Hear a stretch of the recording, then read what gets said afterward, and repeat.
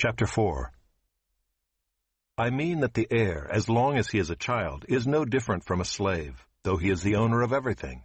But he is under guardians and managers until the date set by his father. In the same way, we also, when we were children, were enslaved to the elementary principles of the world. But when the fullness of time had come, God sent forth his Son, born of woman, born under the law, to redeem those who were under the law, so that we might receive adoption as sons. And because you are sons, God has sent the Spirit of his Son into our hearts, crying, Abba, Father. So you are no longer a slave, but a son, and if a son, then an heir through God. Formerly, when you did not know God, you were enslaved to those that by nature are not God's. But now that you have come to know God, or rather to be known by God, how can you turn back again to the weak and worthless elementary principles of the world, whose slaves you want to be once more? You observe days and months and seasons and years. I am afraid I may have labored over you in vain. Brothers, I entreat you, become as I am, for I also have become as you are. You did me no wrong. You know it was because of a bodily ailment that I preached the gospel to you at first, and though my condition was a trial to you, you did not scorn or despise me, but received me as an angel of God, as Christ Jesus. What then has become of your blessedness? For I testify to you that, if possible, you would have gouged out your eyes and given them to me. Have I then become your enemy by telling you the truth? They make much of you, but for no good purpose. They want to shut you out, that you may make much of them. It is always good to be made much of for a good purpose, and not only when I am present with you, my little children, for whom I am again in the anguish of childbirth until Christ is formed in you. I wish I could be present with you now and change my tone, for I am perplexed about you. Tell me, you who desire to be under the law, do you not listen to the law? For it is written that Abraham had 2 sons, one by a slave woman and one by a free woman. But the son of the slave was born according to the flesh, while the son of the free woman was born through promise. Now this may be interpreted allegorically. These women are 2 covenants. One is from Mount Sinai, bearing children for slavery. She is Hagar. Now Hagar is Mount Sinai in Arabia. She corresponds to the present Jerusalem, for she is in slavery with her children. But the Jerusalem above is free, and she is our mother. For it is written, Rejoice, O barren one who does not bear. Break forth and cry aloud, you who are not in labor. For the children of the desolate one will be more than those of the one who has a husband. Now you, brothers, like Isaac, are children of promise. But just as at that time he who was born according to the flesh persecuted him who was born according to the Spirit, so also it is now. But what does the Scripture say? Cast out the slave woman and her son, for the son of the slave woman shall not inherit with the son of the free woman. So, brothers, we are not children of the slave, but of the free woman.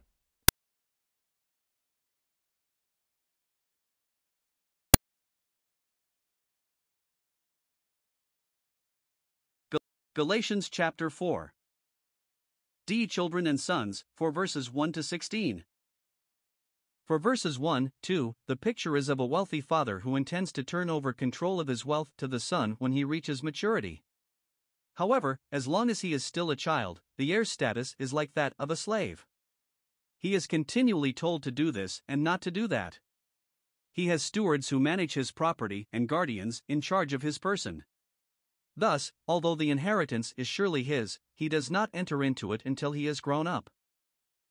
For verse 3, this was the condition of the Jews under law. They were children, being ordered around by the law just like slaves. They were in bondage under the elements of the world, meaning the elementary principles of the Jewish religion. The ceremonies and rituals of Judaism were designed for those who did not know God the Father as he is revealed in Christ. An illustration might be found in a child learning the rudiments of spelling by using blocks, or learning to identify objects by means of pictures. The law was full of shadows and pictures, appealing to the spiritual senses by means of the physical and external. Circumcision is an example of this. Judaism was physical, external, and temporal. Christianity is spiritual, internal, and permanent. These externals were a form of bondage to the children. For verse 4, the fullness of the time refers to the time appointed by the Heavenly Father when the heirs would become of age, see verse 2. In this verse we have, in a few words, a marvelous statement as to the deity and humanity of the Savior. He is the eternal Son of God, yet he was born of a woman. If Jesus had been only a man, it would be gratuitous to say that he was born of a woman. How else could a mere man be born? The expression, in our Lord's case, witnesses to his unique person and the unique mode of his birth. Born into the world as an Israelite, he was therefore born under the law.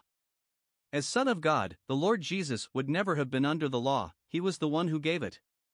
But, in condescending grace, he put himself under the law that he had made, in order that he might magnify it in his life, and bear its curse in his death.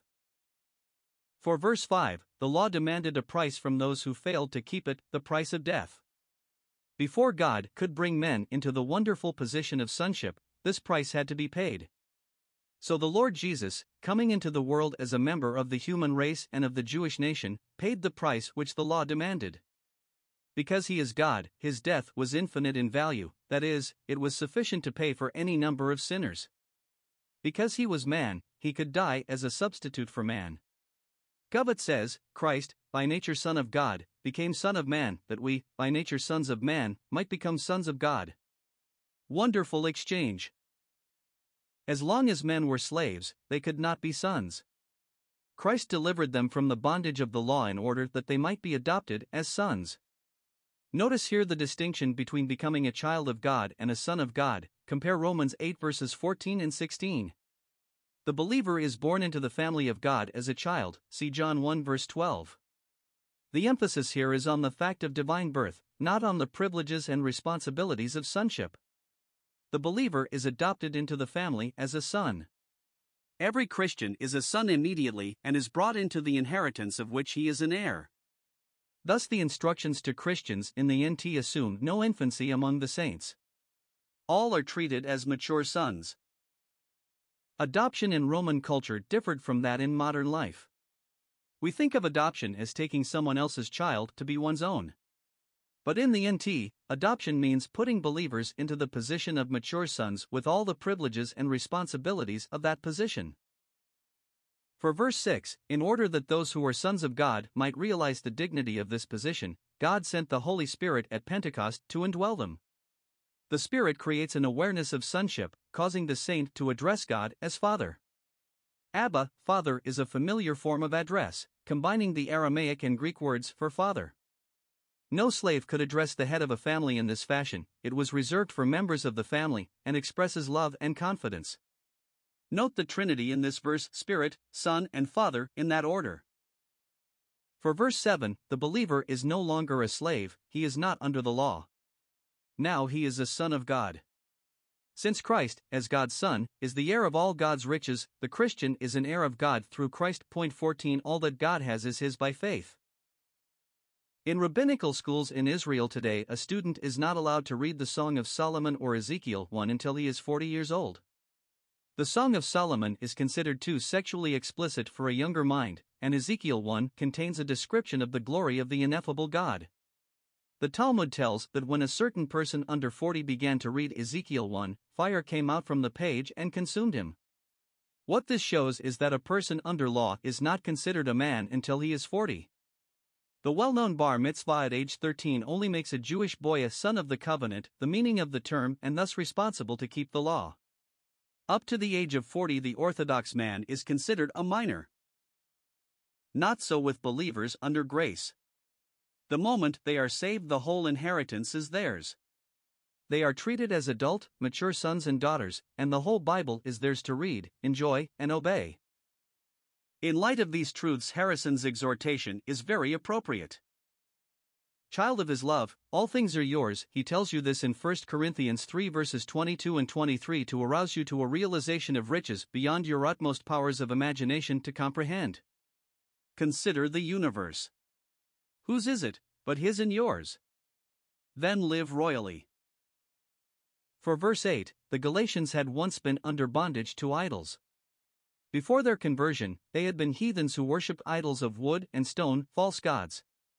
Now they were turning to another type of bondage to the law. For verse 9, how could they excuse their conduct? They had come to know God, or, if they didn't know Him in a deep experiential way, at least they were known by Him, that is, they were saved. Yet they were turning from His power and riches, of which they were heirs, to weak and poor things, the things connected with the law, such as circumcision, holy days, and rules of diet. They were again putting themselves in bondage to things that could neither save nor enrich, but could only impoverish them. Paul labels the law and all its ceremonies as weak and beggarly. God's laws were beautiful in their time and place, but they are positive hindrances when substituted for the Lord Jesus. It is idolatry to turn from Christ to law. For verses 10, 11, the Galatians were observing the Jewish calendar with its Sabbaths, its festivals, and seasons. Paul expresses fear for those who profess to be Christians, yet seek to find favor with God by legal observances. Even unregenerate people can observe days and months and years. It gives some people intense satisfaction to feel there is something they can do in their own strength to win God's smile. But this implies that man has some strength, and hence, to that extent, he does not need the Savior. If Paul could write in this manner to the Galatians, what would he write to professing Christians today who are seeking to attain holiness by legal observances? Would he not condemn the traditions brought into Christianity from Judaism, a humanly ordained priesthood, distinctive vestments for the priest, Sabbath keeping, holy places, candles, holy water, and so forth? For verse 12, apparently the Galatians had forgotten their gratitude to Paul when he first preached the gospel to them. But he addresses them as brethren in spite of their failures and his fears for them. Paul had been a Jew under law. Now, in Christ, he was free from the law. So he says, "Become like me, delivered from the law and no longer living under it." The Gentile Galatians had never been under law, and were not under it now. Thus the apostle says, "I became like you. I, who was a Jew, now enjoy the freedom from law which you Gentiles always had. You have not injured me at all." It is not exactly clear what Paul had in mind here. Perhaps he is saying that he had no feeling of personal injury as a result of their treatment of him. That they should have turned away from him to the false teachers was not so much a blow at him personally as a blow at the truth of God and thus an injury to their own selves. For verse 13, the gospel was first preached to them in physical infirmity. God often uses weak, despised, poor instruments to accomplish His work in order that the glory will be His and not man's. For verse 14, Paul's illness was a trial to himself and to those who listened to him. However, the Galatians did not reject him because of his physical appearance or because of his speech. Instead, they received him as an angel of God, that is, a messenger sent by God, and even as Christ Jesus Himself. Since he represented the Lord, they received him as they would receive the Lord, Matthew 10 verse 40. They accepted Paul's message as the very word of God. This should be a lesson to all Christians concerning their treatment of the Lord's messengers. When we receive them cordially, we receive Him in the same way, Luke 10 verse 16. For verse 15, when they first heard the gospel, they acknowledged what a rich blessing it was to their souls. So great was their appreciation that they would have given their own eyes to Paul, if it were possible. This might be an indication that Paul's thorn in the flesh was an eye disease. But where is this sense of gratitude now? Unfortunately, it has vanished like the morning dew. For verse 16, what accounted for their changed attitude toward Paul? He was still preaching the same message, earnestly contending for the truth of the gospel. If this made him their enemy, then their position was dangerous indeed. Bondage or freedom, 4 verse 17 to 5 verse 1.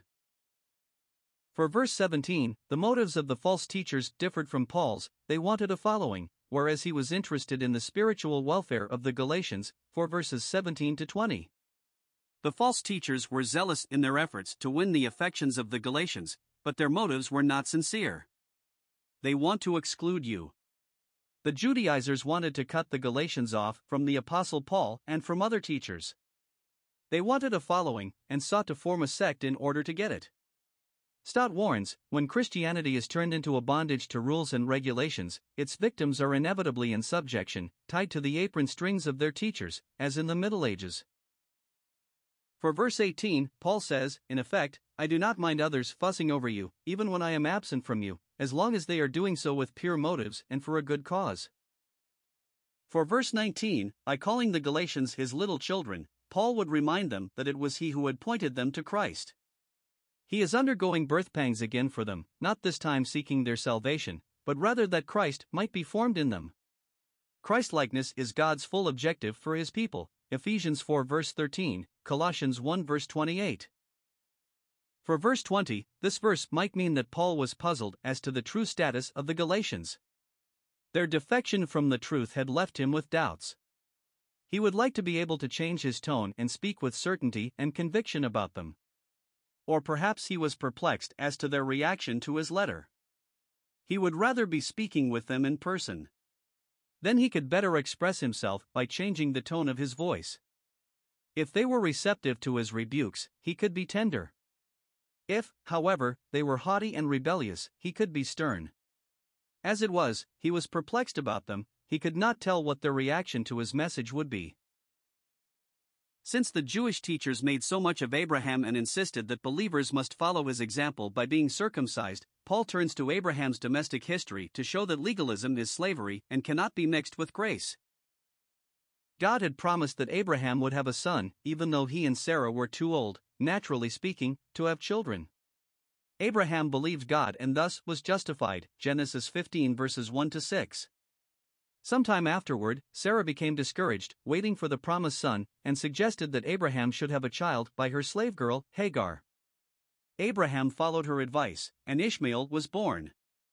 This was not the heir promised by God, but the son of Abraham's impatience, carnality, and lack of trust, Genesis 16. Then, when Abraham was 100 years old, the child of promise, Isaac, was born. Obviously, this birth was miraculous. It was made possible only by the mighty power of God, Genesis 21 verses 1 to 5. At the customary feast, in observance of the weaning of Isaac, Sarah saw Ishmael mocking her son. She thereupon ordered Abraham to expel Ishmael and his mother from the home, saying, The son of this bondwoman shall not be heir with my son, namely, with Isaac, Genesis 21 verses 8 to 11. This is the background for the argument which the apostle now takes up. For verse 21, law in this verse is used in two different senses. The first refers to law as a means of attaining holiness, and the second to the OT books of the law, Genesis through Deuteronomy, particularly Genesis. Paul is saying, Tell me, you who desire to obtain favor with God by law-keeping, do you not listen to the message of the book of the law? For verses 22, 23, the two sons were Ishmael and Isaac. The bondwoman was Hagar, and the free woman was Sarah. Ishmael was born as a result of Abraham's scheming intervention. Isaac, on the other hand, was given to Abraham by promise of God. For verse 24, the story is symbolic, it has a deeper meaning than it first appears. The real significance of the events is not expressly stated, but is implied. Thus, the true story of Isaac and Ishmael represents deep spiritual truth, which Paul now proceeds to explain. The two women represent two covenants, Hagar the covenant of law, and Sarah the covenant of grace. The law was given at Mount Sinai. Strangely enough, the word Hagar in the Arabic language means rock, and the Arabs called Mount Sinai the rock. For verse 25, the covenant given at Sinai produced slavery, thus Hagar, a slave girl, was a fitting type of the law. Hagar represents Jerusalem, the capital of the Jewish nation, and the center for the unsaved Israelites who were still seeking to obtain righteousness by keeping the law. These, together with their children, their followers, are in bondage. For Paul to link unbelieving Israelites with Hagar rather than with Sarah, with Ishmael rather than with Isaac, was a stinging characterization. For verse 26, the capital city of those who are justified by faith is the heavenly Jerusalem. It is the mother of all believers, both Jew and Gentile. For 27, this quotation from Isaiah 54 verse 1 is a prediction that the children of the heavenly city will be more numerous than those of earthly Jerusalem. Sarah was the woman who for so long was barren. Hagar was the woman who has a husband. In what way are we to understand the eventual triumph of Sarah, or the heavenly Jerusalem? The answer is that the children of promise include all those, Gentiles as well as Jews, who come to God by faith, many more than the children of Hagar who abide under the law. For verse 28, true believers are born not of the will of man nor of the will of the flesh, but of God. It is not natural descent that counts, but divine miraculous birth by faith in the Lord Jesus. For verse 29, Ishmael mocked Isaac, and it has always been true that those born of the flesh have persecuted those born of the Spirit. Consider the sufferings of our Lord and of the Apostle Paul at the hands of unsaved men. It may seem to us a trivial offense that Ishmael should mock Isaac, but Scripture records it, and Paul sees in it a principle that still abides, the enmity between the flesh and the Spirit. For verse 30, let the Galatians then appeal to Scripture, and they will hear this verdict. Law and grace cannot be mixed. It is impossible to inherit God's blessings on the basis of human merit or fleshly effort. For verse 31, those who have trusted Christ have no connection with the law as a means of obtaining divine favor. They are children of the free woman, and they follow the social condition of their mother.